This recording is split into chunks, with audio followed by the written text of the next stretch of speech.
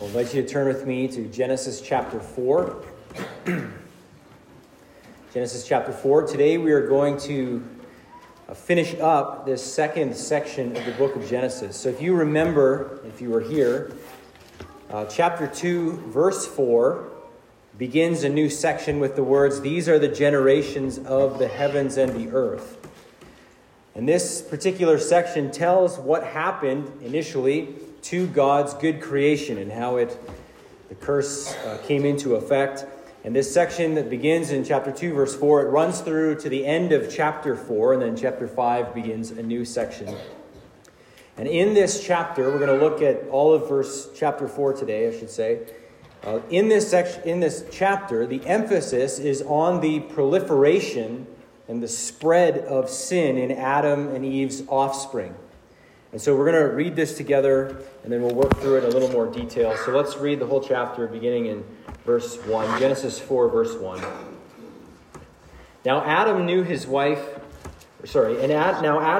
Eve, his wife, and she conceived and bore Cain, saying, "I have gotten a man with the help of the Lord." And again she bore his brother Abel. Now Abel was a keeper of sheep, and Cain a worker of the ground. In the course of time, Cain brought to the Lord an offering of the fruit of the ground. And Abel also brought of the firstborn of his flock and of their fat portions. And the Lord had regard for Abel and his offering, but for Cain and his offering he had no regard. So Cain was very angry, and his face fell. The Lord said to Cain, "Why are you angry, and why is your face fallen? If you do well, will you not be accepted?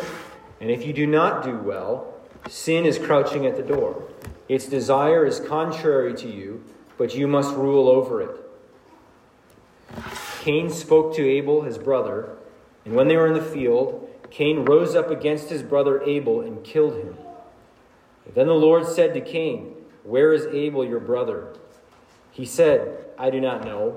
Am I my brother's keeper?" And the Lord said, "What have you done? The voice of your brother's blood is crying to me from the ground. And now you are cursed from the ground, which has opened its mouth to receive your brother's blood from your hand. When you work the ground, it shall no longer yield to you its strength. You shall be a fugitive and a wanderer on the earth." Cain said to the Lord, "My punishment is greater than I can bear. Behold, you have driven me today away from the ground, and from your face I shall be hidden. I shall be a fugitive and a wanderer on the earth, and whoever finds me will kill me." Then the Lord said to him, "Not so. If anyone kills Cain, vengeance shall be taken on him sevenfold." And the Lord put a mark on Cain, lest any who found him should attack him. Then Cain went away from the presence of the Lord and settled in the land of Nod, east of Eden. Cain knew his wife, and she conceived and bore Enoch. When he built a city, he called the name of the city after the name of his son, Enoch. To Enoch was born Irad, and Irad fathered Mehujael, and Mehujael fathered Methushael, and Methushael fathered Lamech.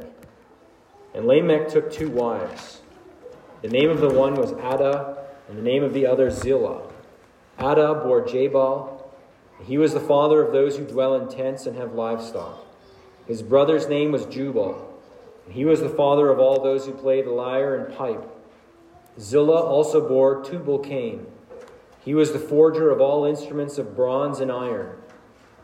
The sister of Tubal-Cain was Naamah. Lamech said to his wives, "Adah and Zillah, hear my voice, you wives of Lamech, listen to what I say. I have killed a man for wounding me, a young man for striking me. If Cain's revenge is sevenfold, then Lamech's is 77-fold. And Adam knew his wife again, and she bore a son and called his name Seth. For she said, God has appointed for me another offspring instead of Abel, for Cain killed him. To Seth also a son was born, and he called his name Enosh. At that time people began to call upon the name of the Lord." As I said, we have in this chapter the deepening rot of sin. As depravity takes its hold, we see now the effects of what Adam and Eve have wrought in the world.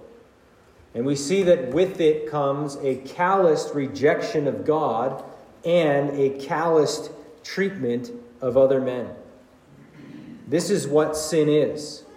It is the opposite of loving God and of loving neighbor. Another way to say it, it is the violation of God's law, of both tables of God's law. The laws that are related to the right worship of God and the laws that are related to our right treatment of our fellow men. This reality is what we see playing out here in Genesis chapter 4, and it's what we see in our world today. The world that we inhabit is indeed a Genesis 4 world. The world is a treacherous place in which the Almighty Creator is very callously dismissed and despised by his creatures, who then go about pillaging and trampling on others who bear the image of God. And yet, even so, even though this is what Genesis 4 is revealing to us, it is not just despair in these verses either. God's plan to bring about a Messiah, an offspring of the woman, continues to move forward here despite the spread of sin and despite the actions of Cain. And there are implications in this text for those of us who believe as we live in this fallen world. And so we're going to look at how the spread of sin in the world brings with it four things. So this is our outline. The spread of sin in the world brings with it four things. First, the calloused rejection of God. Secondly, the calloused treatment of men. Third, the necessity of God's mercy. And fourth, the necessity for God's people to remain steadfast. Now, just before we launch into it, the first of those 4 points is going to be a lot longer than the others. So if we're still here a while from now and we're still on point 1, just know the other ones will move a little quicker. I just want to make that statement up front in case you're tempted to check out in fear of being here forever. So beware. So let's begin noting first, the spread of sin brings with it the calloused rejection of God.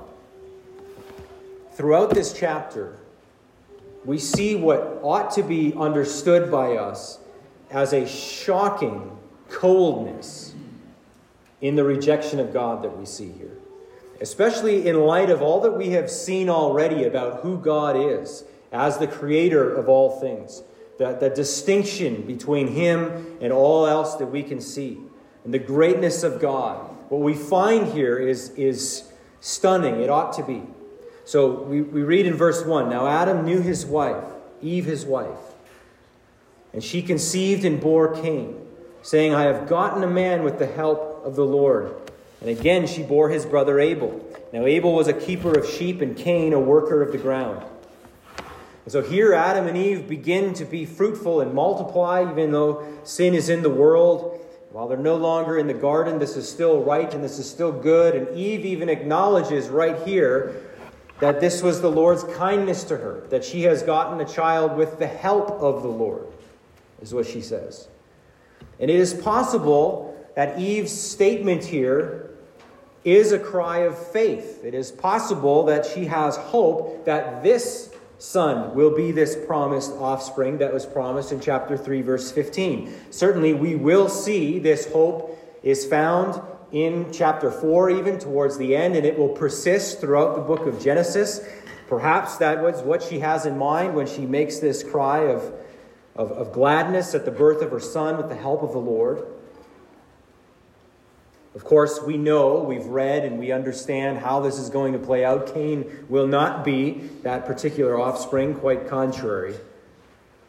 But the focus here is primarily upon Cain. We have the birth of Cain and Abel, but Cain is the main focus.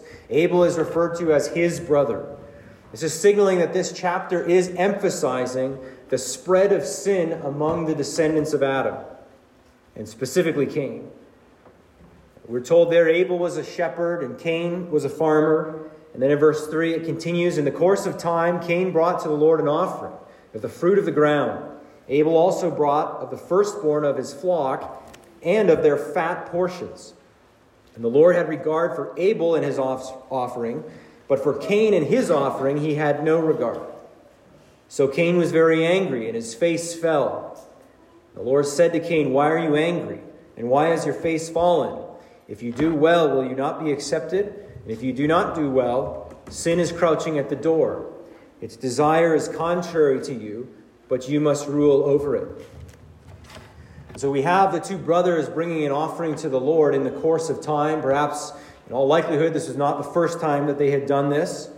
They bring their offerings, and we're told that God regarded Abel's but not Cain's. Now, the text does not explicitly tell us why this is the case, why God accepted Abel's and not Cain's. And there are three main possibilities asserted as to why it was that God rejected Cain's and had regard for Abel's. The first is that it's possible that Cain brought the wrong type of offering. Cain brought produce, something of the land, while Abel brought an animal, namely a blood sacrifice. Certainly it is possible that God was already requiring the shedding of blood at this point in history, which of course is later made explicit and is connected with atonement and with forgiveness.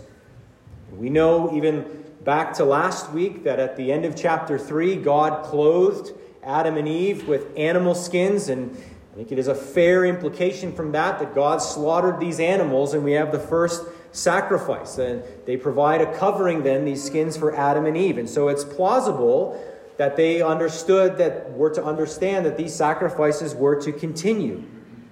We do see animal sacrifices in the Old Testament, in Genesis, and prior to the explicit command to offer them in the Mosaic Law. Moreover, we see those sacrifices being accepted by God. So I think it's right to understand that there was a correct understanding amongst people that they are to bring animal sacrifices when they bring offerings to God. And if there wasn't some sort of command for such, if that wasn't right, I don't think we would see God accepting those offerings and sacrifices. And so it's possible, and I think likely part of the problem here is that Cain misunderstands these things. But there are others who point out that grain offerings and first fruit offerings also have their place later in Scripture. We see that there were offerings under the Mosaic covenant, under Mosaic law, to bring their first fruit, to bring grain offerings. There was nothing wrong in and of itself for that. Those were not atonement offerings, but they were still accepted offerings. And so it's hard to say with absolute certainty that Cain was wrong for bringing a portion of what he had as a farmer. So a second possibility is that Cain's offering was of poor quality. The text tells us that Abel offered his firstborn and that he gave the fat portions with it. These things will both become important as part of sin offerings later on. You can see that in Leviticus chapter 4.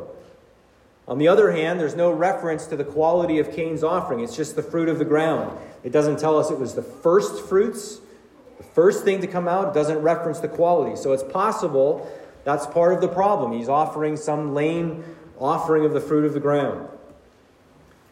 The third possibility is without question true, and at the very least a significant part of the problem. If it's not the entirety of the problem, it is certainly the root of it. And that is that Cain did not offer what he offered in faith. That his heart was not in it. He did not offer in faith and in true worship, but perhaps just out of some routine, just thinking, this is just something I have to do, and I'll just do this and get it done. It is possible, then, that lacking faith, he therefore offered a poor quality offering and possibly even the wrong offering, despising the necessity of blood sacrifice. We do know elsewhere in Scripture, Hebrews 11, chapter 4, that Abel did offer in faith. And this is obviously contrasted with Cain. Hebrews 11:4 says, "By faith, Abel offered to God a more acceptable sacrifice than Cain, through which he was commended as righteous, God commending him by accepting his gifts. And through his faith, though he died, he still speaks." It's that God accepted and looked kindly and received Abel's offering reveals that Abel was a man of faith. That's what Hebrews 11 is telling us. So that doesn't exclude the fact that it could have also been the wrong offering that he offered as a wicked man, Cain. Regardless, Cain's response to God's displeasure and not receiving that sacrifice is not one of repentance, but rather we're told he responds with anger. So it says Cain was very angry and his face fell. And then the Lord kindly offers him correction and warning. If he would repent, if he would do well, all would be good. And yet, sin is crouching at the door as a lion, desiring to conquer him, desiring to master Cain. God warns him, tells him of this. And Cain is certainly depraved now, born into sin as a son of Adam, but this is clearly not any excuse for his sin whatsoever. God warns him here that he is to rule over his sin. He's not off the hook in any way. Cain is angry, but things will get worse if Cain is not careful. He is warned here in God's patience with him. And of course, Cain is not careful. And in the next verses, we see sin gain its mastery as Cain's cold-hearted rejection of God deepens. If Cain simply didn't know what to bring, or didn't know what the problem was, God easily would have clarified that. The way God speaks to him, if you would do well, implies Cain understands, Cain knows. It is not simply ignorance that we would excuse his poor offering. In verse 8, after God warns him, Cain spoke to Abel his brother. And when they were in the field, Cain rose up against his brother Abel and killed him. Then the Lord said to Cain, "Where is Abel your brother?" He said, "I do not know. Am I my brother's keeper?" And the Lord said, "What have you done?" Rhetorical question. "The voice of your brother's blood," God says, "is crying to me from the ground." Cain's response to God's inquiry is chilling in its heartlessness, in its boldness. It is a lie, and it is spitting in the face of God. I don't know. Yes, he does know. I do not know. Am I my brother's keeper? That would be a rude response, even if Cain hadn't done anything wrong. Am I his keeper? What do I care? What does it matter to me? Why are you asking me? But all the more since he has just murdered him. It is a lie. It's spitting in the face of God to answer and reply in this way. And notice there's no question mark here for Cain about whether he's aware of God's existence to explain away his ignorance or his sinfulness. It is just cold-hearted indifference to God. He's speaking with the Almighty. And so, again, the boldness of this is shocking to us, and it ought to be shocking. Again, this is one of the dangers. If somebody wants to just submit that this chapter here is not really telling a real story, but is just kind of a myth that's made up to give us some kind of sense of what has gone wrong with humanity, we will miss just how deep-rooted the problem is. That God could speak to Cain, and Cain can just respond in this way. It reveals the depth of depravity and what has gone on. This kind of a response to God goes beyond Adam and Eve's evasive response we looked at in chapter 3. There they at least acknowledge what they have done, even though they're shifting blame to others. Here is the effect of sin, this calloused rejection of God and defiance. God responds saying that Abel's blood is crying out to him from the ground. Cain cannot hide this. His blood is crying for vengeance to God, the judge of all. And so God, the judge, pronounces a punishment. In verse 11, "And now you are cursed from the ground, which has opened its mouth to receive your brother's blood from your hand. When you work the ground, it shall no longer yield to you its strength. You shall be a fugitive and a wanderer on the earth." Cain said to the Lord, "My punishment is greater than I can bear. Behold, you have driven me today away from the ground, and from your face I shall be hidden. I shall be a fugitive and a wanderer on the earth, and whoever finds me will kill me. Then the Lord said to him, Not so. If anyone kills Cain, vengeance shall be taken on him sevenfold. And the Lord put a mark on Cain, lest any who found him should attack him. Then Cain went away from the presence of the Lord and settled in the land of Nod, east of Eden. Cain is now directly cursed by God. It's worth noting, if you remember from last week in chapter 3, Satan is directly cursed, but then Adam and Eve are not themselves directly cursed. It is said that Eve, of course, her labor is going to be greatly intensified. There's going to be strife in their marriage relationship. The ground that Adam is to work is cursed. But here it's a step further, as Cain himself is cursed by God. And Cain, the farmer, will no longer be able to gain from the ground. It will no longer yield to him its fruit. He is now to be a fugitive and a wanderer, sent away. And Cain's response to this judgment should be read, I would submit to you, as a complaint and as an objection to the punishment, not as any sort of genuine repentance. It's too much punishment, he thinks. He's still upset. He's still angry about it. He fears retribution, which is his just due, we might add. He fears retribution, that someone's going to kill him, in which he likely envisions other descendants of Adam in the future at some point seeking him out and avenging Abel's blood. And so God, in an act that is merciful, puts a mark upon Cain to keep this very thing from happening. Even saying that a fullness of punishment, a sevenfold punishment, would come upon any who try to kill him. Now that mark is not explained here, and I don't know what that is, and I don't think anyone's really certain of exactly what that mark is. I don't think it's important that we would know specifically, but that it would be known and it would be clear, and people would have known this. Now that God treats Cain this way, it's something of a wonder and a bit of a mystery as to why God permits him to live. Later in Scripture, even in Genesis, after the flood, we'll see that God actually declares that if a man sheds another man's blood, then his blood should be shed. He actually sets forth the death penalty if a man kills another man in cold blood like this. And so given that, it seems a bit odd, at least to me, a little mysterious as to why God permits Cain to continue to live out his days.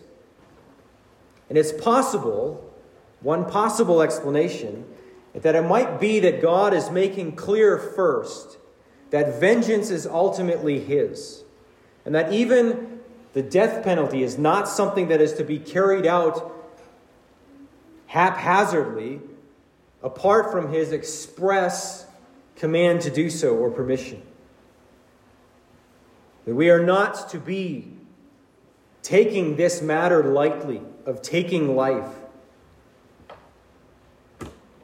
Of all of the things that are said to Cain here, and of all the things that are part of his punishment, perhaps the most crushing, at least I think it probably should be, is that he is sent away from the presence of the Lord, it says. He is sent off to his godless existence. This is what he wanted, and this is what he is now condemned to. And the picture seems to be a gradual distancing from Eden, this special garden sanctuary that God created and then placed Adam and Eve within. Adam and Eve have been removed from it, and now Cain is being sent even further away from it. Even outside of Eden, in some fashion, God has spoken with Cain. But now he's going to be sent away to live out his godless existence.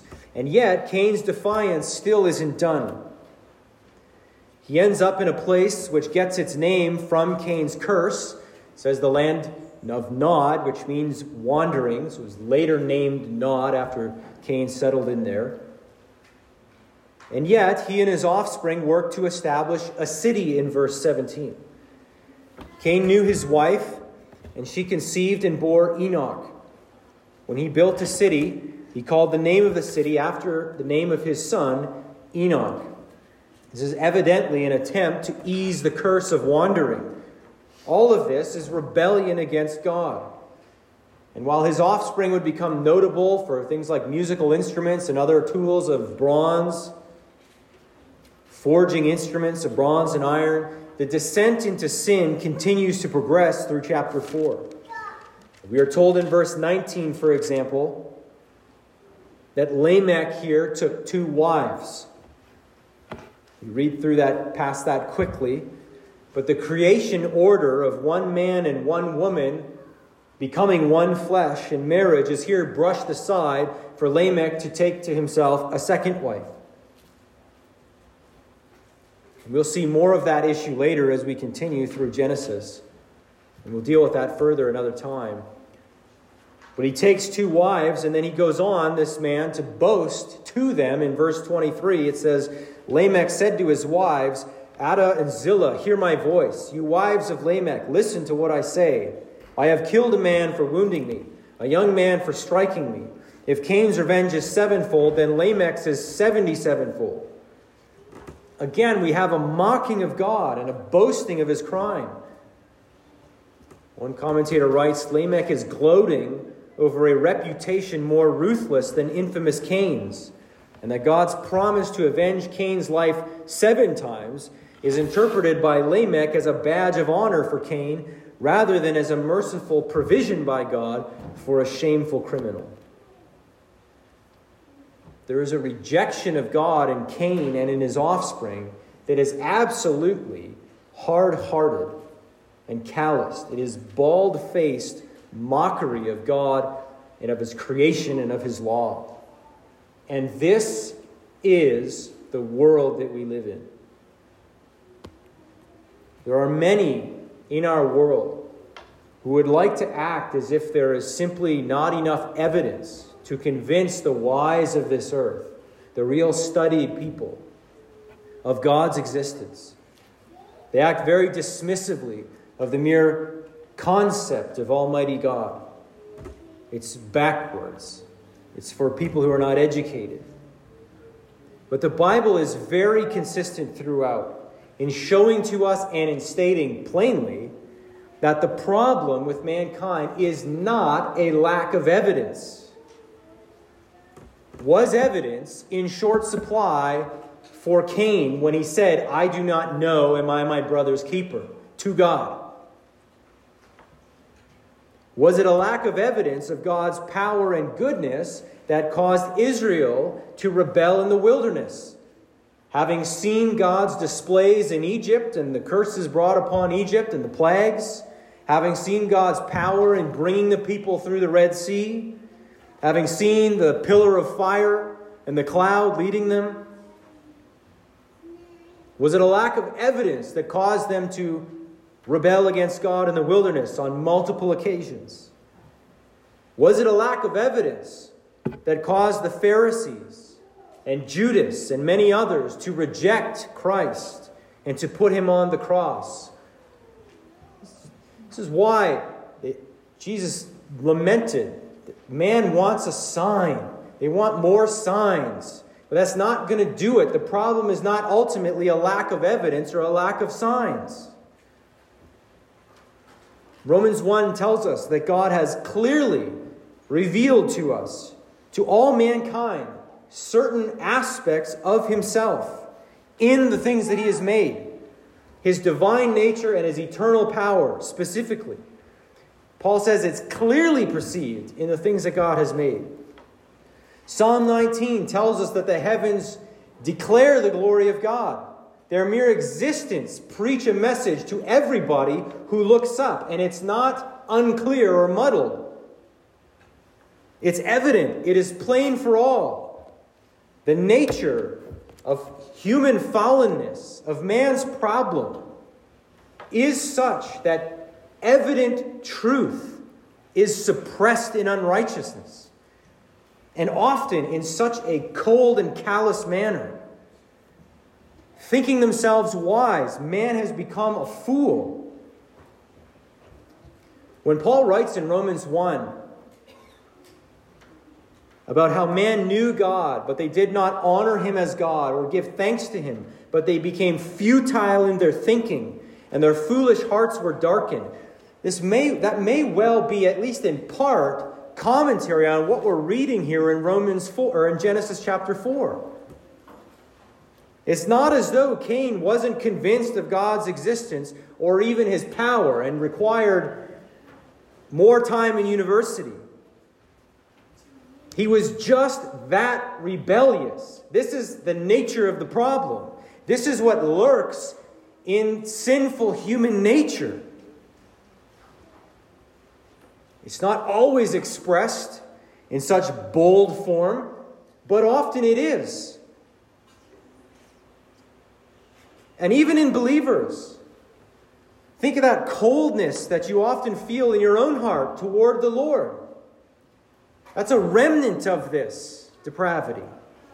It is not of the new man when we are flippant about or indifferent to the things of God, where our conscience is saying, don't do it, and we do it anyway.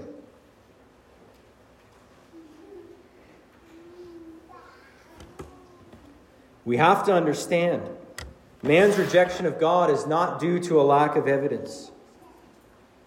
Now, we can, and it's good to be certainly prepared to dispel common objections about the existence of God for those who might have sincere questions for us. But we know that that won't necessarily make that person change their mind. The problem goes deeper. The problem is spiritual. The problem is not that man cannot know certain facts. The problem is they do not possess ability in their spirit, a spiritual ability, to believe apart from God's grace.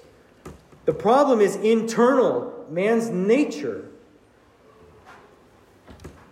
We must not believe or buy into the thought that smart and educated people have all these valid reasons to reject God. The Bible does not conclude that. We're told that, we're bombarded with that, but it's not true.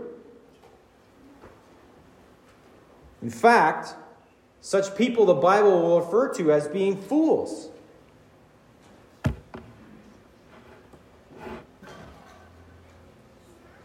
None of this means that we can't be sympathetic to unbelievers. Of course we should. We should sympathize with unbelievers. Since we were at one time there, were it not for God's grace, we would still be there. We should be able to speak to them, hopefully with humility. But I also realize that what I'm saying is not viewed as humility at all. To say that it's not a lack of evidence. But this is what God's Word teaches us. It's really not a difficult concept of God's power and existence. It's right there in the things that have been made.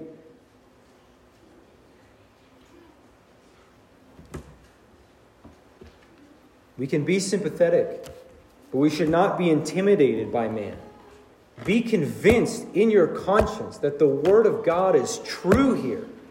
And let us work to flee from and war against the fear of man and whatever intimidation we might feel from the so-called wise of this world. And this is why we need the gospel of Jesus Christ. It is the power of God unto salvation for all who believe. It is the only saving answer to mankind's problem. It is through the proclamation of the gospel of Christ's death, his burial, and his resurrection that God overcomes the sinner's rebellion. Let us be convinced of this. Let us be admonished.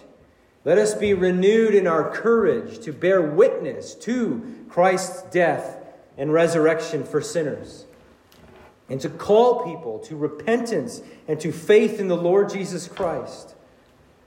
Some will obviously despise us for it and think us fools, and let's be of the mindset, so be it. Because also some will believe, for it is the power of God unto salvation for all who believe. And so the spread of sin brings with it the callous rejection of God that we see in Genesis 4, we continue to see. Secondly, the spread of sin in the world brings with it the callous treatment of men.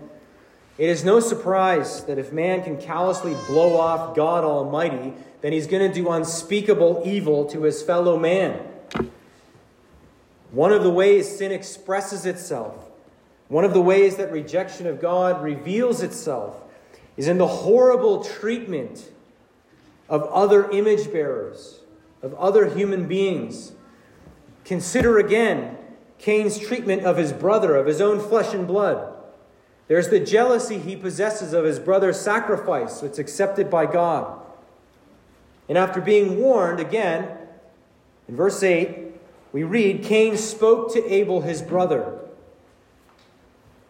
At this point, some ancient versions and some English versions give us Cain's words here.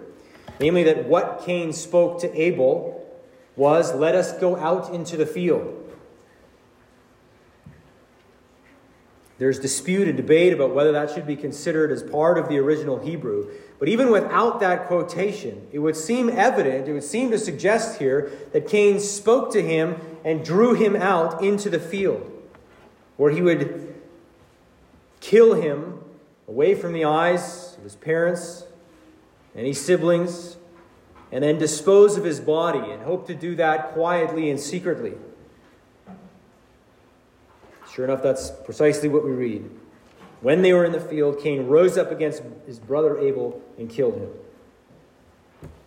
If indeed this is a planned out thing that Cain did, it is just further evidence of his cold-hearted view of his brother. And of course, when he's confronted by God, there's that chilling statement, I do not know where he is. Am I my brother's keeper?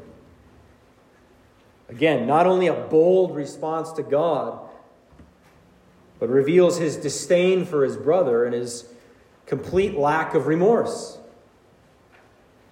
This is a soulless type of evil, we would say, committed right here. This isn't even generations of defect in DNA taking nothing. It's just Adam and Eve's son.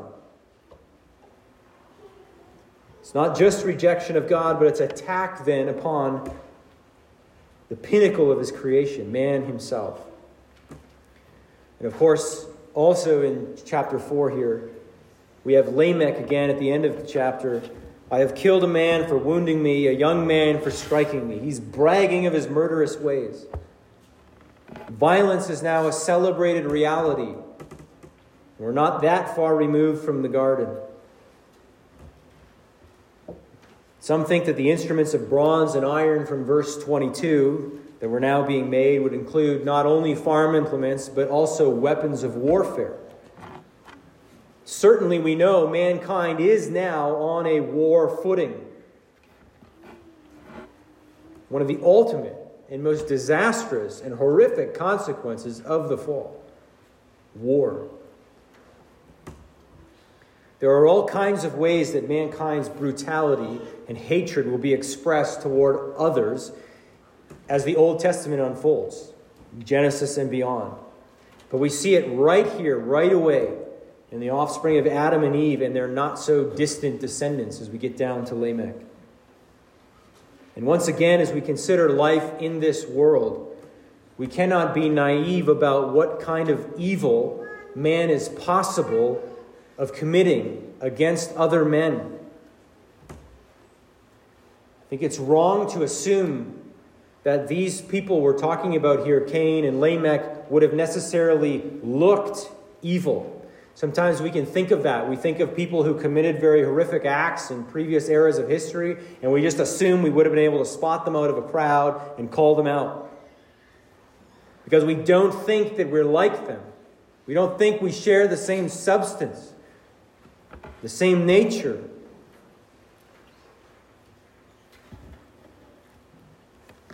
It amazes me how in recent years skepticism towards sinful men who happen to be very wealthy in positions of power, that this is now treated by some Christians as being unhealthy and as being conspiratorial. But we ought to have a healthy skepticism of unbelieving man. Whether it's something just as mundane as we're asking around for a good mechanic, or we're listening to the advice of our doctors or the assurances of politicians and various other talking heads on television or on the internet. And I'm not excusing every wacky theory. I'm not excusing any terrible thinking that goes on. We must seek to be discerning. Seek to think well about all kinds of claims that we hear. Aware of what lurks in the heart of man. And this is just one implication of many that come from this. We live in a fallen world, and with it comes a calloused treatment of other human beings.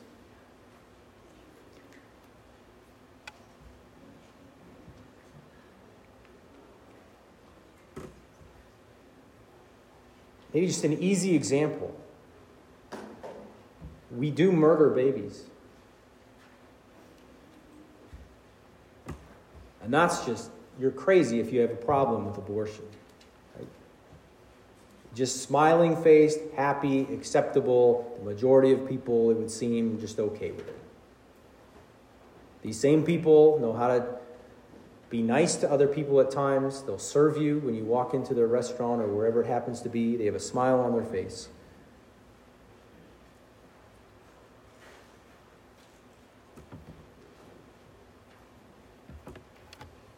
We live in a fallen world, and with it comes the callous treatment of other human beings in all kinds of ways. Lying, stealing, the slander that seeks to ruin another's livelihood or reputation, jealousy, oppression, hatred, and murder. People are used and abused all the time in all kinds of ways. And again, God's law exposes these things for the sins that they are. And man needs to hear this standard of righteousness from God's people. That they would know that these things are sin. That we might seek to use it to reveal to individuals their own sin. That they might turn to the Lord Jesus Christ in faith and repentance of those sins. That even as a society, general awareness of it, our hope would be that God's law would also have a restraining effect, even amongst those who would not bow the knee to the Lord Jesus Christ and believe. We are seeing removal of that restraint, that consciousness of God's law increasingly removed. And so we continue to hold it forth. No, this is sin. And of course, call individuals to faith in Christ Jesus. Again, this is a reminder that the gospel is the hope for sinners. And so, thirdly, the spread of sin into the world brings with it the necessity of God's mercy. Now, from God's perspective, he didn't have to be merciful. He could have just chosen to be just. But from a human perspective, if anything good is to come from all of this, if anything good is to happen or to occur, it's got to be from mercy. And at the end of the chapter, in verse 25, we read again, "And Adam knew his wife again, and she bore a son and called his name Seth. For she said, God has appointed for me another offspring instead of Abel, for Cain killed him. To Seth also a son was born, and he called his name Enosh. At that time people began to call upon the name of the Lord." Cain is not the promised offspring, nor will it come from his line. And Abel has been murdered, his line put to an end. But it's not over, and God raises up another son, raises up another line. And it is through Seth's offspring that the Savior, the Lord Jesus Christ, would come. God's plan to redeem in his kindness and mercy remains on track in spite of everything we've seen. In spite of the proliferation of wickedness and evil and the extent of it we see here early on. And even as Cain's line is shown to be celebrating evil And spiraling down further, there is another line as the Lord draws out some among fallen mankind to worship him. As we're told here, they began to call upon the name of the Lord. The world is fallen, and we must not be naive about that. But so too does God continue to save and draw sinners to himself, even out of this world. He has sent the Lord Jesus Christ to die for sinners and to rise again from the dead, that all in him might come out from under Adam and into union with Christ Jesus himself. Christ is the hope for fallen man, and it is through the preaching of Christ that God is mighty and powerful to save. And so again, we hold forth hope. We hold it for ourselves and we hold it forth to others. Even in the midst of dark times, we might say, especially in the midst of dark times.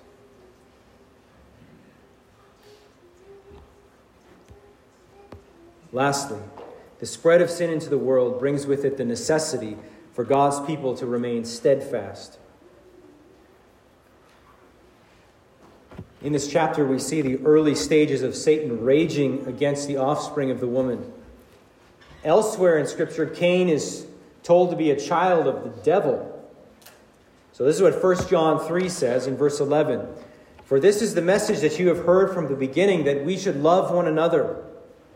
We should not be like Cain, who was of the evil one and murdered his brother. And why did he murder him? Because his own deeds were evil and his brother's righteous. Abel's deeds are said here to be righteous deeds. He was a man of faith, and his faith produced good works, as seen in his acceptable offering. And the wicked man, Cain, on the other hand, is of the evil one, we're told, and he killed Abel for it. He killed Abel for his righteousness. Abel was persecuted. He was martyred. Indeed, God's people throughout the Scriptures, in both Old and New Testaments, are often targeted by evildoers. Satan rages against the Lord and against the Lord's people. He would try to prevent the coming of the Messiah, seek to wipe out his line. Recall King Herod seeking to wipe out all the babies that were born within a 2-year period, to wipe out the line. Who's behind that? What agent of darkness might have instigated that? However he did it. But the serpent. And yet God's plan will not be thwarted. Indeed, the Messiah has come, and he has dealt the death blow to Satan. And while the devil's time is limited, his final defeat is sure, he still does prowl, seeking to kill, steal, and destroy. And we know, of course, he loathes and hates the church. And so it's not without reason that Paul told Timothy that all who desire to live a godly life in Christ Jesus will be persecuted. We can expect it to some degree. The apostles taught us this. We are not above our master. They hated him first. Christ taught us this. The apostles taught it, and they all modeled it for us as well. Therefore, this is a reminder and a call to steadfastness in the Lord, come what may. Our Lord is worthy. He is preeminently good for forgiving and pardoning us through his Son. And so let us hold fast to that.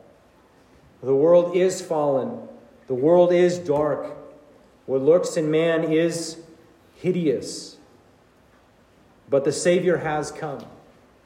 And he will yet come again. And he will establish one day perfect justice.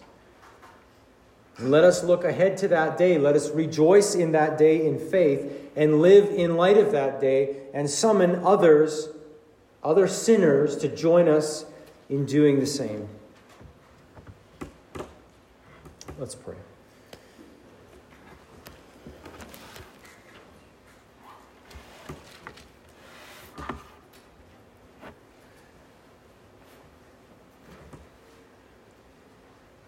Our Heavenly Father,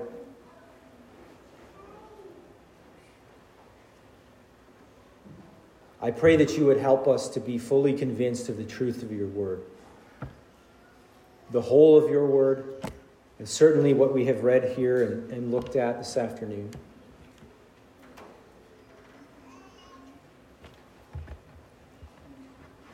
Father, as we consider the wickedness that is all around us and all throughout our world, I pray that you would help us, first and foremost, to consider our own hearts, to confess our sins to you, and to rest in the Lord Jesus Christ, to receive his grace and forgiveness and pardon. And Father, I pray that you would forgive us where we have been cowered into silence, where we have been intimidated by what the wise of the world would say to us about what we believe. Father, I pray that you would bring us a conviction in our conscience that we cannot deny. And I pray that you would bring about boldness in us. Father, give us compassion for the lost, understanding that we too are sinners. Father, I pray that we would learn what it means to have compassion for the lost if we do not possess it. Father, renew us in this. Give us courage to speak the truth of the gospel, knowing that it is the hope of salvation. Father, may we not leave here simply downcast and depressed about how evil things are, but that we would be rejoicing in your salvation and hopeful in the power of that good news to go forth. So, Father, we look to you for help, for we are ourselves sinners and in so much need of your help every moment of every day. Father, renew us, strengthen us, and encourage us, I pray. In the name of Jesus, amen.